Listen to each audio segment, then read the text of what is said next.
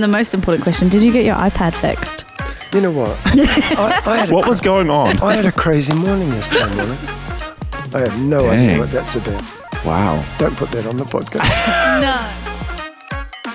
Welcome to this week's podcast. Welcome. It's good to have you guys. He is Stephen James Hart. She is Megan McDonald. And this week, we have the privilege of sitting down with Don Barry, senior leader here at Gateway. And we are going to spend the next little while talking with Don about his sermon. And the new series that we just kicked off, Walking with God. We're going to unpack and explore a little bit more about what walking with God actually looks like in shoes, and the various seasons and stages of our lives, whether we're teenagers, have a young family, whether we're in business, and those seasons that are harder through tragedy and transition, and just see actually what does that look like for us as we walk into our weeks, into our spheres of influences, and how we can take the Word of God, what we hear on a Sunday, and really use it and unpack it in our daily lives. Yeah, and it's our hope that this podcast would be something that you can take into your weeks. Like Megan was saying, that it would be a little bit of a bite-sized wisdom, knowledge, a general unpacking of the sermon, but in a small quantity so that you can hopefully, like you were saying, with shoes on, take that practically into your week. This is Sunday Lunch. Well, good morning, Don. Good morning. It's great to have you with us. It's nice to be here. I thought actually to begin this off, it would be really great to, framing it knowing this is for Gateway as well, talking about how we've been going through Fresh Pentecost, people of worship, now walking with God. Why now? Why hone in? Yeah, I mean, I had other ideas, to be honest. We were going to do the series on Pentecost, and I think the way that went and the way God did such special things, it felt like some of the things that I'd planned just didn't fit. And so we segued into the people of worship because that seemed like a natural fit with what God had done in terms of real thanksgiving and appreciation and worship for what He's done and who He is. And then the same really with walking with God. We have experienced a lovely season. How do we walk in that? What does it mean to walk with God? So it wasn't planned actually at the start of the year. Always at the start of the year I sit down and note a few things in terms of where I want to go. And I just felt as the Lord was moving that we really needed to change tack and follow where He was leading as opposed to where I thought it might go at the beginning of the year. One of the things that we've been talking about, and I love this other quote that you said, faith doesn't question the reality of what our senses reveal, but it does question its finality. I'd love if you could just... We've got some time to unpack that a little bit more. For me, faith has always been a point of confusion. I think having come through, the positive confession sort of school of the 70s and 80s and some of that stuff, and watching the effects of it in people's lives, I guess as I was preparing this, I was thinking particularly back to an incident that took place probably a couple of decades ago, but a woman in our church who was very, very sick and actually, in terms of diagnosis, had been told that she was dying. And a group of people, well-meaning, sincere people, gathered around her and decided in faith that this was not going to happen. And I watched them ignore the reality of their setting in the name of faith, and claim and confess. And the situation was disastrous. Her children were not given a chance to sit with her and talk about what life might be like without her. And even legal documents weren't signed that needed to be signed. And then in the very last moments when it was clear that she was dying, they were trying to get a semi-comatose woman to try and sign legal documents. I mean, the whole situation was a disaster. And I understand, the sincerity of their so-called position of faith, but I guess it confirmed some of my deep suspicions and concerns about this whole faith school. And I thought, faith has to be something different than that. And so settling on that whole idea of not ignoring reality, because as I said in the sermon, Abraham didn't ignore his reality. He understood his reality. He considered it. He looked closely at it. And he thought, short of God moving in a miraculous way, this is completely nuts.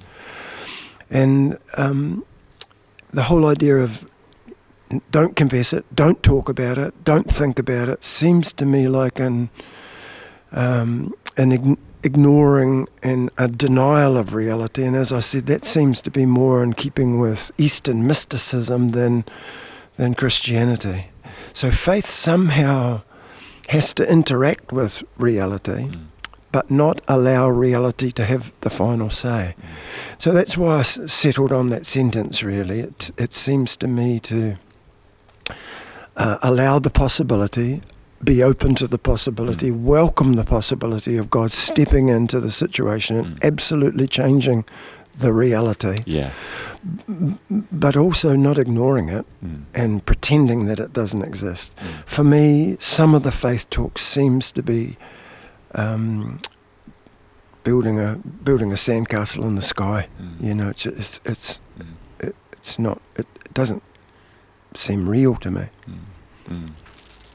So what would you say to someone who's just received the cancer diagnosis, the infertility, whatever that may be, fill in the blank, and they, I don't know, feel whether or not it's that thing of feeling from the Lord or just, I don't choose to receive that. Do you know what I mean? Like how we sort of talk about these things, praying things into existence, these, sort of, I guess maybe unpacking some of that, that greater Christian thought that is out there that, because I feel like that would sort of tie into this in some way. Sure.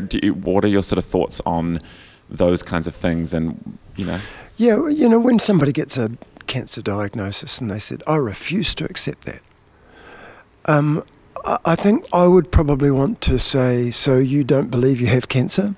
No, I refuse to accept that I've got cancer. So what are you going to do about treatment?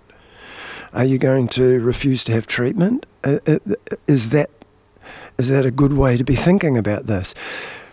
If the Lord speaks and says, I do not want you to receive this, then fine. You go on that word and you build your life on the things that he says. Faith comes by hearing, hearing comes by a word of God.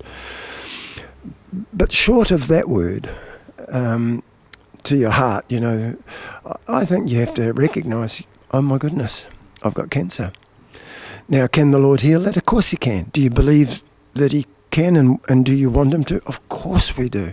Can you take your position and pray and believe for that and call the elders of the church? You do the things the scripture says and you open and invite the possibility of God stepping into that situation and changing it dramatically. And we've all heard those kinds of stories where God does exactly that. But the denial of the diagnosis seems to me to be a denial of reality, and I'm not sure that that's faith. Sometimes I think that's more, I don't know what it is, but I don't think it's biblical faith. I like the phrase you said, inviting the possibility for God to come, and it's welcoming him into the situation and allowing him to do what only he can do. Yep. We've looked a little bit at standing on the promises within the Word of God, that it's living, it's immutable, and the things that God has promised in his Word stand for us now, today, in our contexts. How do you practically in a situation or try to balance taking the promises of the Word of God that are unchanging into your situation, but still allowing the possibility for God to do something else and still seeking God's face then and there? Oh my goodness, it's such a balance, isn't it? I mean, we have the promises of the Word of God and we build our lives on them. So, for example, if there's sickness, the promise of the Scripture seems to me that God is a healing God and that we should look to him for exactly that. I think you then balance that with the reality that while the kingdom of God is here and increasing, we do live in a broken world and the fullness of that kingdom has not yet come. It's the George Eldon lad now, but not yet. if you build your life on the promises, of yes, healing is available, and it doesn't happen, does that mean that the scriptures aren't true, or that God isn't real, or that you can't rely on him? And the obvious answer to that is no. We believe those things are true and are increasingly going to be true, that the kingdom has arrived in Jesus, and we are seeing that kingdom among us and moving. Is it here in its fullness? No, it's not. And so we do live with the tension of, we pray, we see some healed, we don't see everybody healed. And that's difficult. It's difficult to live with. I think I said yesterday that God's word will always be fulfilled in terms of finality, but not always from the place or the situation that we imagine. So, for example, Abraham saw his family, but he didn't see the land that was promised. So did that promise fall flat, or was it fulfilled in another way? And I think, we would want to say it was fulfilled in another way. And even with the issue of healing, people who don't get healed, will they ultimately be healed? Yes, they will. Will they ultimately know the life that they are longing for? Yes, they will. And I think from that perspective, God's promises, they are fulfilled and they come to pass. And I don't think we'll stand on that day feeling somewhat disappointed and underwhelmed by God's promises. I think we'll be glad and we'll rejoice in the fulfillment of those promises, even though they were perhaps different than we imagined.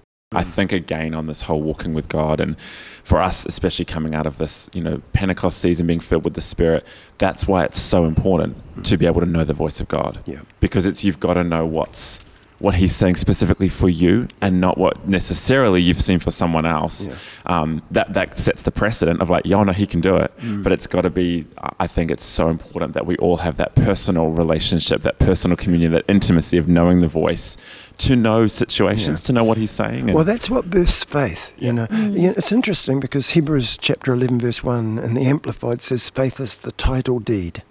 So when you get the title deed for a piece of ground, it's your ground. Now, you may not have possessed it yet, but the title deed gives you the right to expect it to be yours. And the interesting thing is presumption is to go onto ground without having the title deed for it. You step into something that actually God has not given you. So the Israelites are told, go through the Red Sea, go through on dry ground. They do.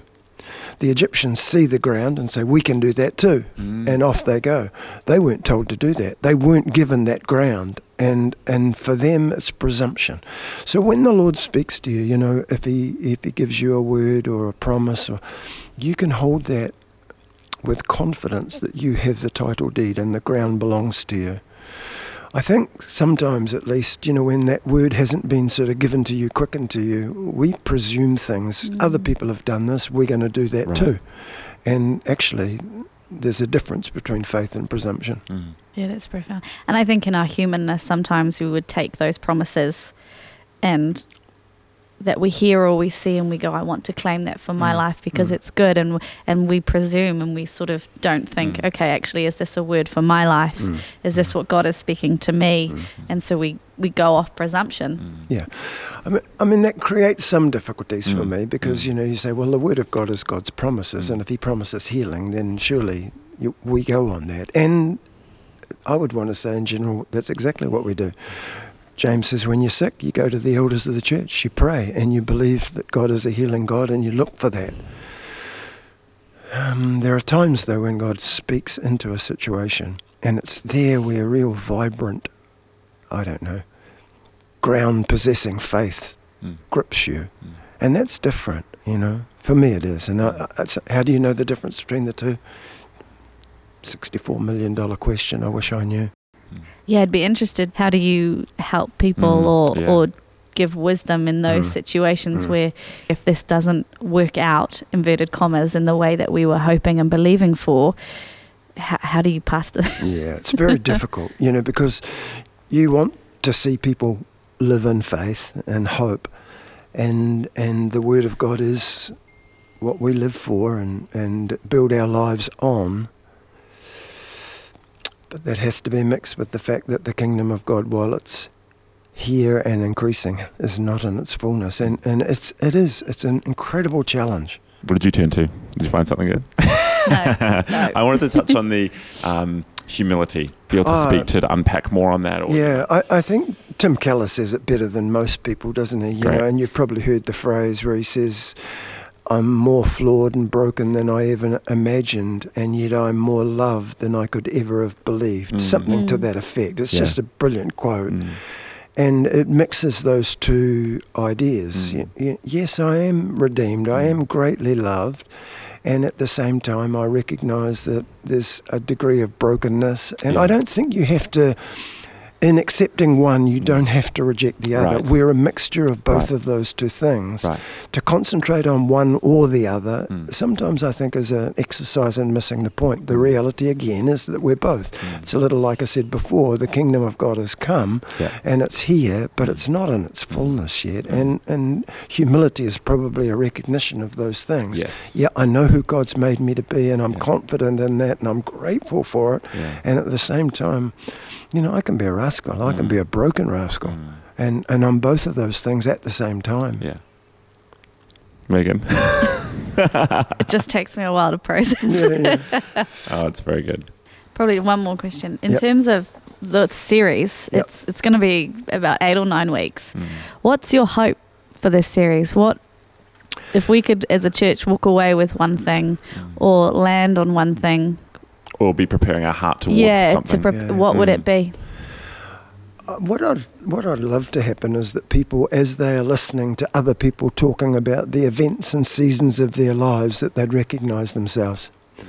I think sometimes we have the tendency to think, oh, nobody feels like I feel. And, you know, I'm so broken and I'm so damaged, or whatever it is that they think. And God just couldn't work with that. You know, He can't work with me. And this season, I just can't see God in it. And if they could hear the journey of other people and recognise, oh my goodness, you know, this is the same and different. That while we each walk through our own individual circumstances in lots of ways, we traverse the same ground. And if there are people perhaps who are thinking, gosh, my life is such a mess, it's so dark, God couldn't possibly be walking with me through this, that they come to the realisation, actually, He does, and He is, and He will never leave you. And although you might feel like that at times, perhaps that's more normal than you think, and that you're not such a bad person as you imagine yourself to be. That we all have those moments where we wonder, oh my Lord, why have you forsaken me? How you know, I think of Psalm 13, how long, Lord, will you forget me? How long will you hide your face from me? How long do I take counsel in my heart, having sorrow in my heart daily? How long do my enemies be exalted over me? We have moments like that. You know, the crazy thing about that psalm is only a couple of verses later, the psalmist is saying, I will sing unto the Lord, for you have dealt bountifully with me. Such a mixture of it, you know, and so I think that's why I love the Psalms. It's so me, you know. In one moment I'm, how long, Lord? And the next moment, God, you're so good to me. I just want to sing about your bountiful ways. And I guess through this series, I would love people to see their own journey and think, oh, that's me. I can do this too. That's a wrap for this week's episode of Sunday Lunch. It was wonderful to have the pleasure of your company. Until next time, ka kite anō.